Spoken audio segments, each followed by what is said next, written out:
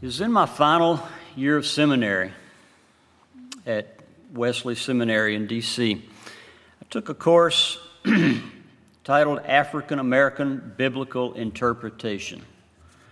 I was the only UU in that room. I was the only white person in that room. I was saddened by that because the course would have held 20 people, and there were 14 other students there besides me. There was plenty of room for my white brothers and sisters to sit in that course and learn about the biblical interpretation method that has been developed over the centuries by American black people.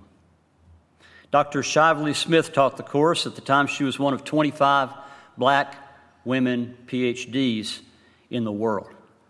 And I felt honored to sit at her knee and largely listen and learn. She taught African American biblical interpretation, which is a completely different style from the white male pastor biblical interpretation that I grew up in the Baptist church. And that's okay. We have a choice, right? Different strokes for different folks. But her perspective as a black woman was very different from a William Barclay or a Matthew Henry. She taught us about black folk religion and black folk theology. Black folk religion it was developed in the swamps and the hollers. I'm from Western North Carolina, so it's Hollow's, hollers, because you can holler across them from one side to the other.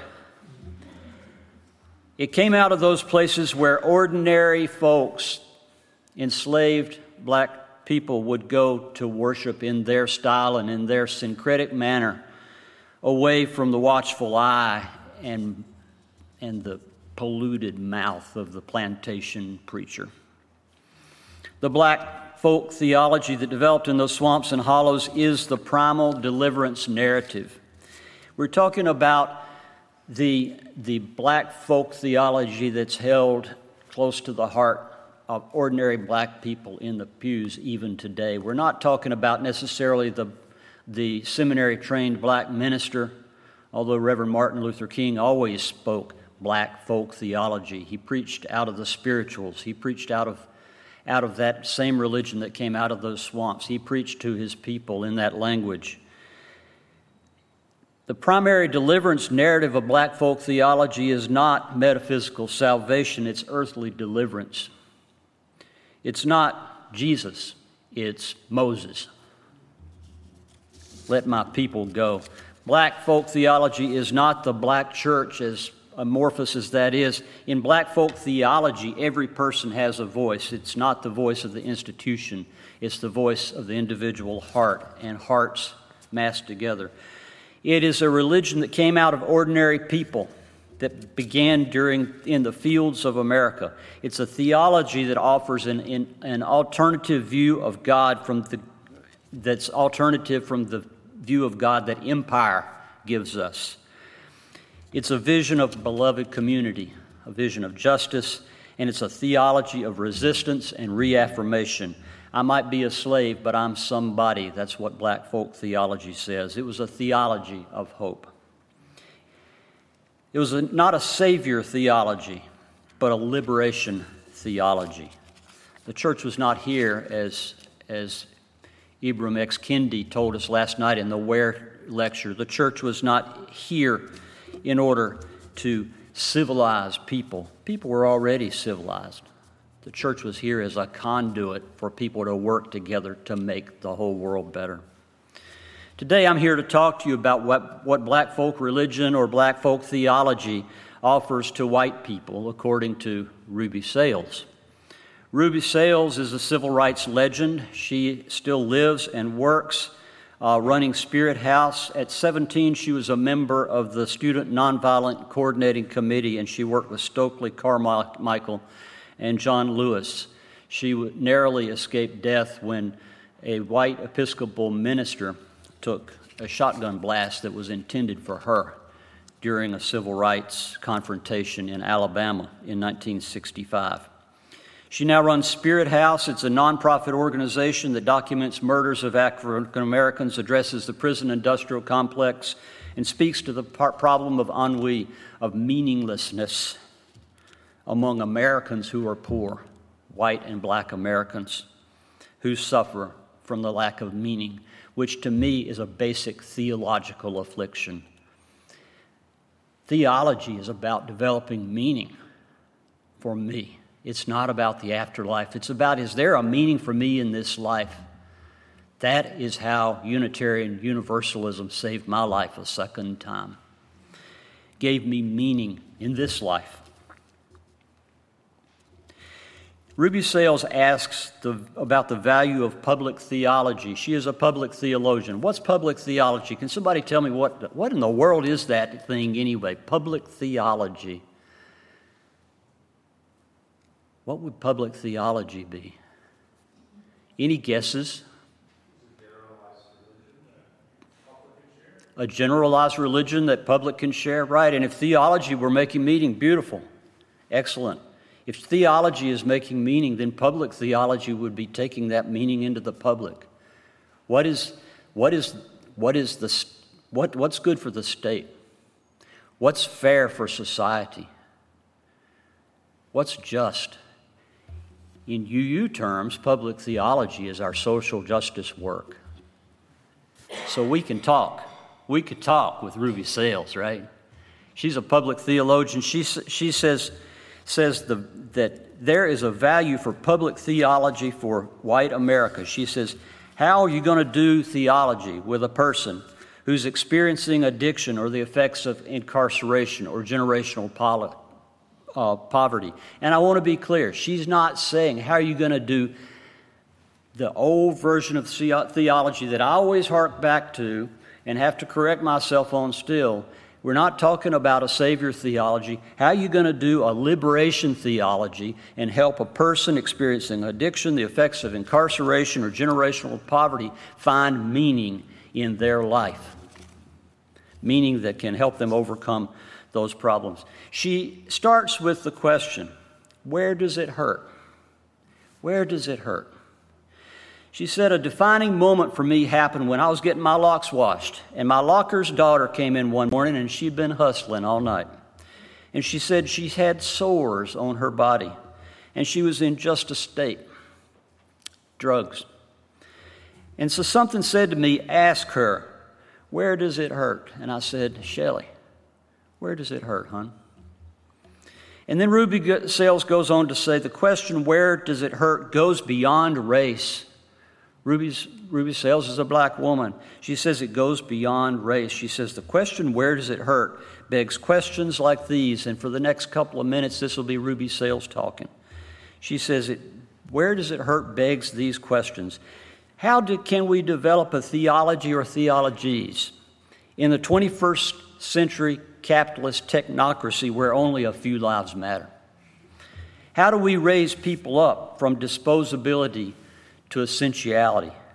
What is it that public theology can say to the white person in Massachusetts who's heroin addicted because they feel that their life has no meaning? What do you say to someone who's been told that their whole essence is whiteness and power and domination, and when that no longer exists, then they feel like they are dying? She says that's why Donald Trump is essential, because people think he's speaking to the pain that they're feeling. So what is the theologies? I don't hear anybody, she says, talking to the 45-year-old person in Appalachia who's dying of a young age, who feels like they've been eradicated because whiteness is so much smaller than it was yesterday. I want a theology for white opiate addicts, for white poor folks, for white unemployed people. Where is the theology that redefines for them what it means to be fully human? There's a spiritual crisis in white America. It's a crisis of meaning. And she goes on, she says, we talk a lot about black theologies, but I want a liberating white theology. I want a theology that begins to deepen people's understanding about their capacity to live fully human lives and to touch the goodness that's inside of them. rather than to call on the part of themselves that's not relational. Because there's nothing wrong with being European American. That's not the problem. It's how you actualize that history and how you actualize that reality. It's almost like white people don't believe that other people are worthy of being redeemed. And I don't understand that, she says. It must be more sexy to deal with black folk than it is to deal with white folk if you're a white person. So as a black person, she says, I want a theology that gives hope and meaning to people who are struggling to have meaning in a world where they are no longer as essential to whiteness as they once were. Whew. Ruby Sales.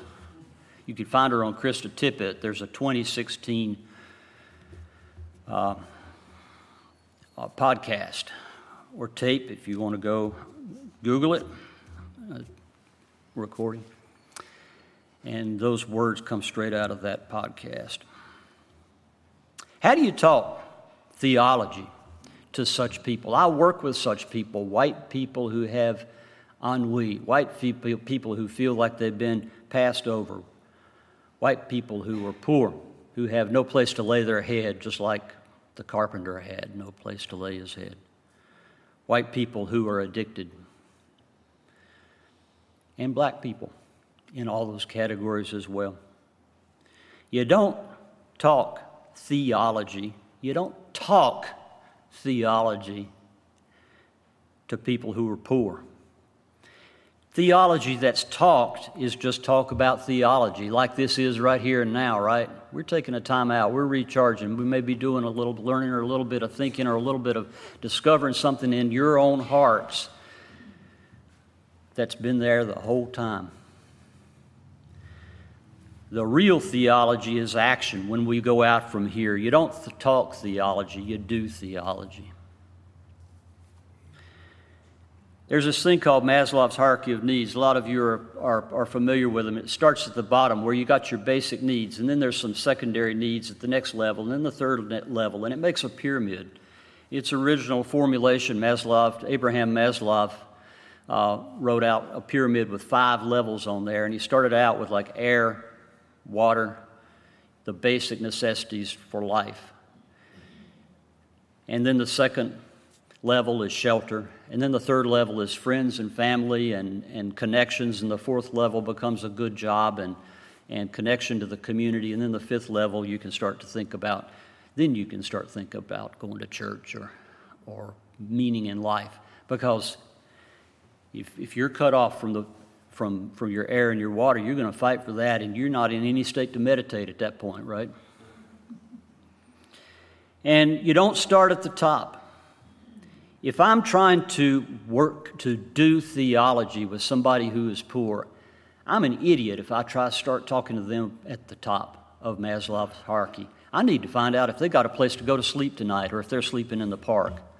I need to find out if they've got a job, what kind of skills they've got, so we can get them the job that they want, that they love, that they would be willing to show up every morning. Not the job. They come into Justice Jobs all the time, and they're like, what kind of jobs you got you can put me in? I'm like, I don't know. You tell me what you want to do, and we'll go online and find a recently posted job posting and help you get that job. And they look at me like I just came off of Mars. We also got to start with a redefined definition of faith. We believe we can solve problems, right? James Luther Adams, one of the great theologians of the great liberal theologian of the 1900s, the one who didn't cut and run with Paul Tillich and Karl Barth when things seemed a little thin on the liberal side. James Luther Adams dedicated his life to staying on the liberal end and developing a liberal theology with depth and weight. And he redefined a lot of terms. One of the terms he redefined was faith. And I think he may have started with Hebrews 11:1, which says, faith is the certainty of things hoped for and the assurance of things not yet seen. Anybody ever hear that? I was like 8 years old when I heard that, and I was like, what? How can I be certain about something I'm hoping for? How can I be sure about something I cannot see? Sorry, I guess I was a scientist from the cradle up. James Luther Adams was too. He was raised in a extremely Pentecostal fundamentalist family on the plains of western Washington. The kids were often told that when they went to bed that, be good because you might not wake up tomorrow morning. That's tough. He went to college and he quickly switched sides, came over. He redefined faith not as the certainty of things hoped for. He said faith is the certainty that we have everything we need to solve all our problems together. The certainty that we have everything we need to solve all our problems together. Can I hear an amen on that? We have everything we need to solve all our problems together. That's a redefined definition of faith. That's where we start out in our voluntary associations, which James Luther Adams developed fully as an idea for the mechanism of how democracy is going to stay democracy. He said, you got to emphasize your voluntary associations. What are those? Those are your nonprofits like I Believe in Me that we're going to support later this morning. That's what he's talking about. He gave us our modern, many elements of our modern Unitarian Universalist theology. We need to be reading James Luther Adams, just like the Quakers are reading John Fox, if we want to know what we are. So theology doesn't have to be about a sky god anymore. It's about making meaning. The way Sales puts it, she says, what does it mean to be human?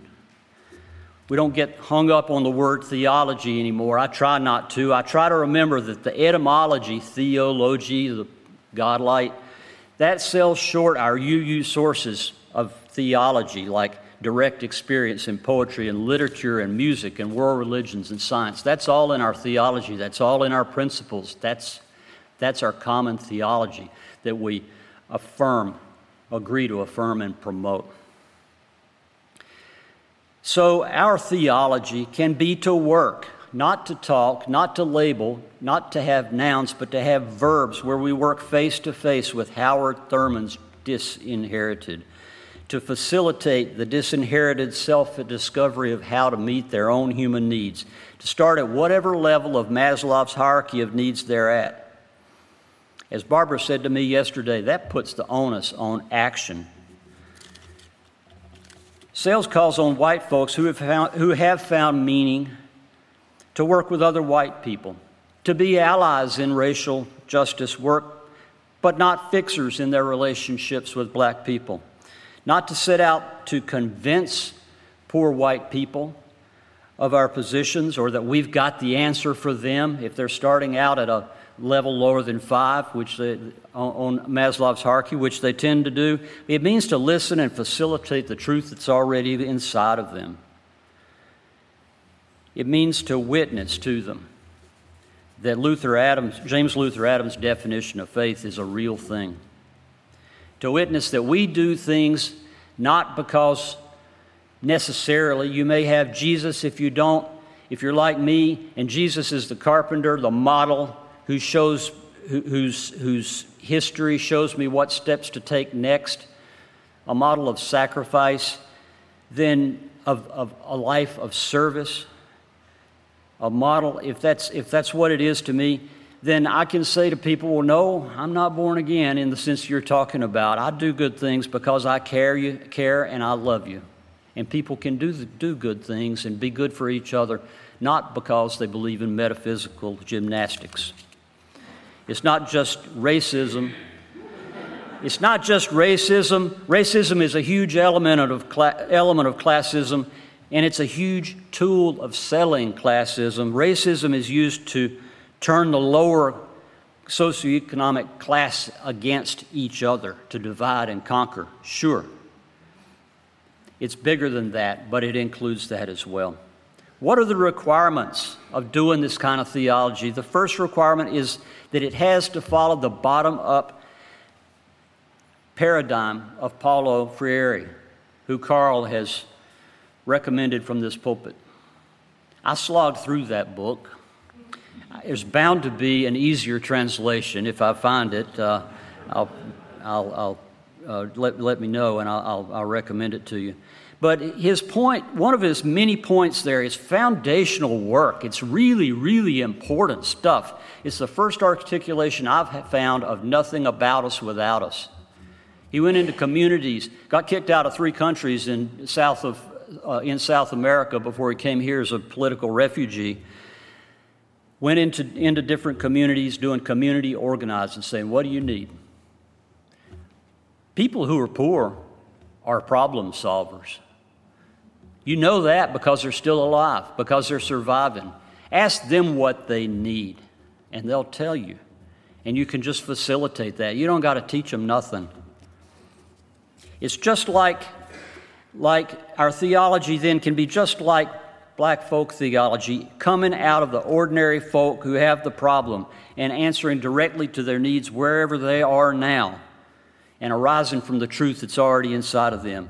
It can be just like black folk theology. It's a theology that offers an alternative view of God if they want it, but is willing to work with whatever view they hold right now, however archaic that may sound to a prejudiced old man like me. I got to accept that. I got to love them where they are. I want to minister to other people in the language of their own theology, whatever that language is. Is that a little deceptive on my part? Sure, I've said in the name of the Father, the Son, and the Holy Ghost when praying with a fundamentalist person. I really enjoy the times I get to close a prayer, though, with in the name of all that is justice, sacrifice, and peace. It's the same thing in my book. I'm not telling a lie. Black folk theology is our model. It gives us a vision of radical acceptance. Radical acceptance. Accept them as they are, a beloved community extending out into the world. Our theology can be just like black folk theology, is a theology of resistance and reaffirmation. Last month then in my office, I was able to look at a person who was really, really in his addiction and loving him into a decision to go to treatment. I said, you might be addicted today, but you can get clean. You are somebody, even if you're an addict today. Just as 200 years ago it was, I may be a slave, but I'm somebody. And you may be an addict, but you may be somebody. And we can help you get there. And it's just like black folk theology. It's a theology of earthly deliverance and liberation, not salvation and afterlife. And how do we do that liberation theology? We do it when folks like people in this congregation who are members of the Alternatives to Violence Project work with people who are incarcerated and to help them discover liberation from their past lives. If that sounds exciting or sexy to you, please see me and I'll point you to these people. They're here this morning. We do that liberation theology when we talk to a person who's addicted to drugs and we love them into going to rehab. When we give a leg up to unemployment people with a legal record, or without a roof over their head, or without access to a computer for a job application, or without child care or transportation. That's when we do that liberation theology to help them get the job that they already know they're willing to do.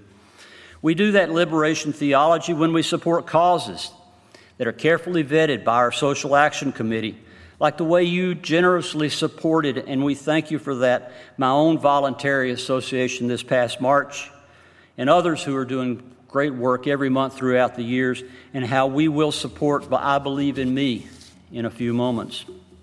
We do that liberation theology when we work for the systemic change of racist and classist oppression in our communities, like the Dismantling Racism team does, that your budget supports and that many of you take part in.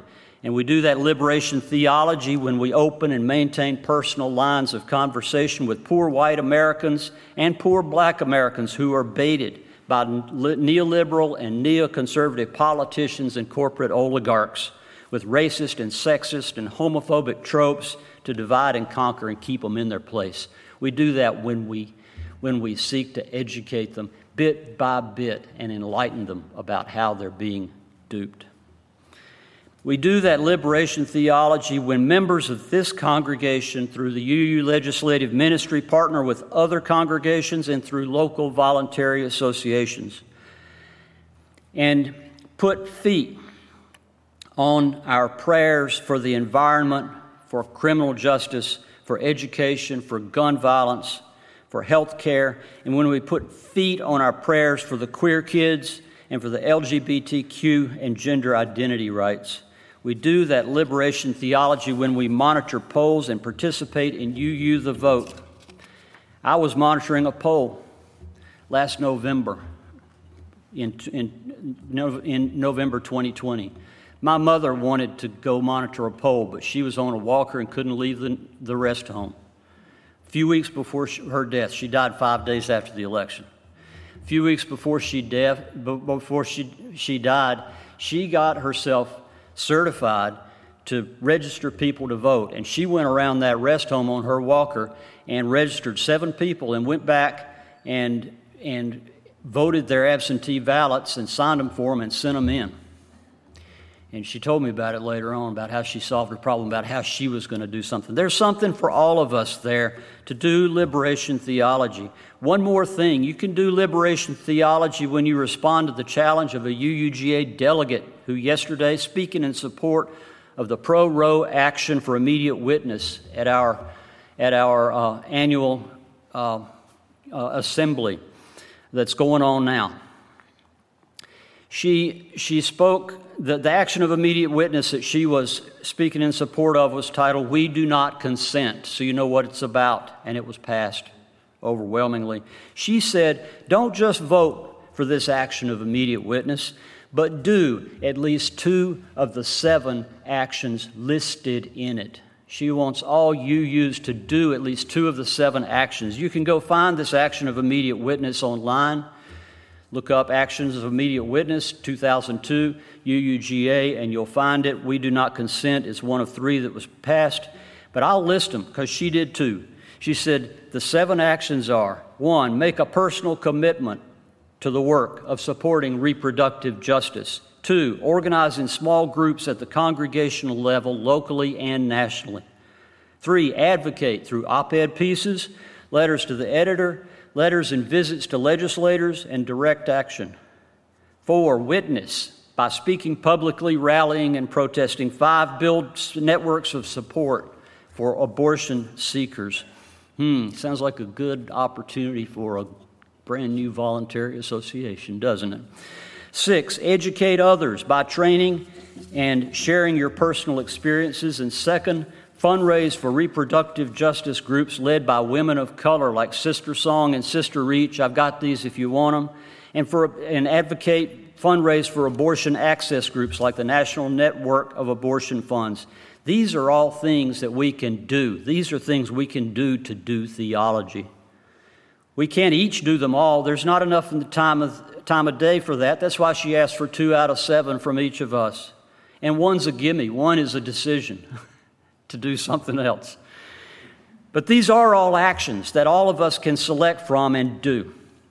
But if there's one thing that I would hope that you can take from this service, it's this. Black folk theology is a manner of thinking. It's a framework that directs us back to what's important, to the action that is focused on the people who, in Howard Thurman's words, are disenfranchised. Let us not say, it's not my problem. I'm not a heroin addict in Massachusetts or a homeless person in West Virginia. Let us say instead, it is my problem because it's a 3rd principle and a 7th principle thing. And these principles are what we want to live by. Principle 3 is about justice, among other things. And principle 7 is about the interdependent web. That's justice. Just turned public, right? The interdependent web, in some sense, is principle 3 turned public. To neglect the spiritual dimensions of social justice ministry is to reduce social justice to materialistic terms. But to invest ourselves in the spirituality of social justice ministry is to transform social justice into something that is holy. Our purpose is to carry the message of public theology through our hands and our feet, and not through our words, to carry beloved community from here out into the world. May it be so.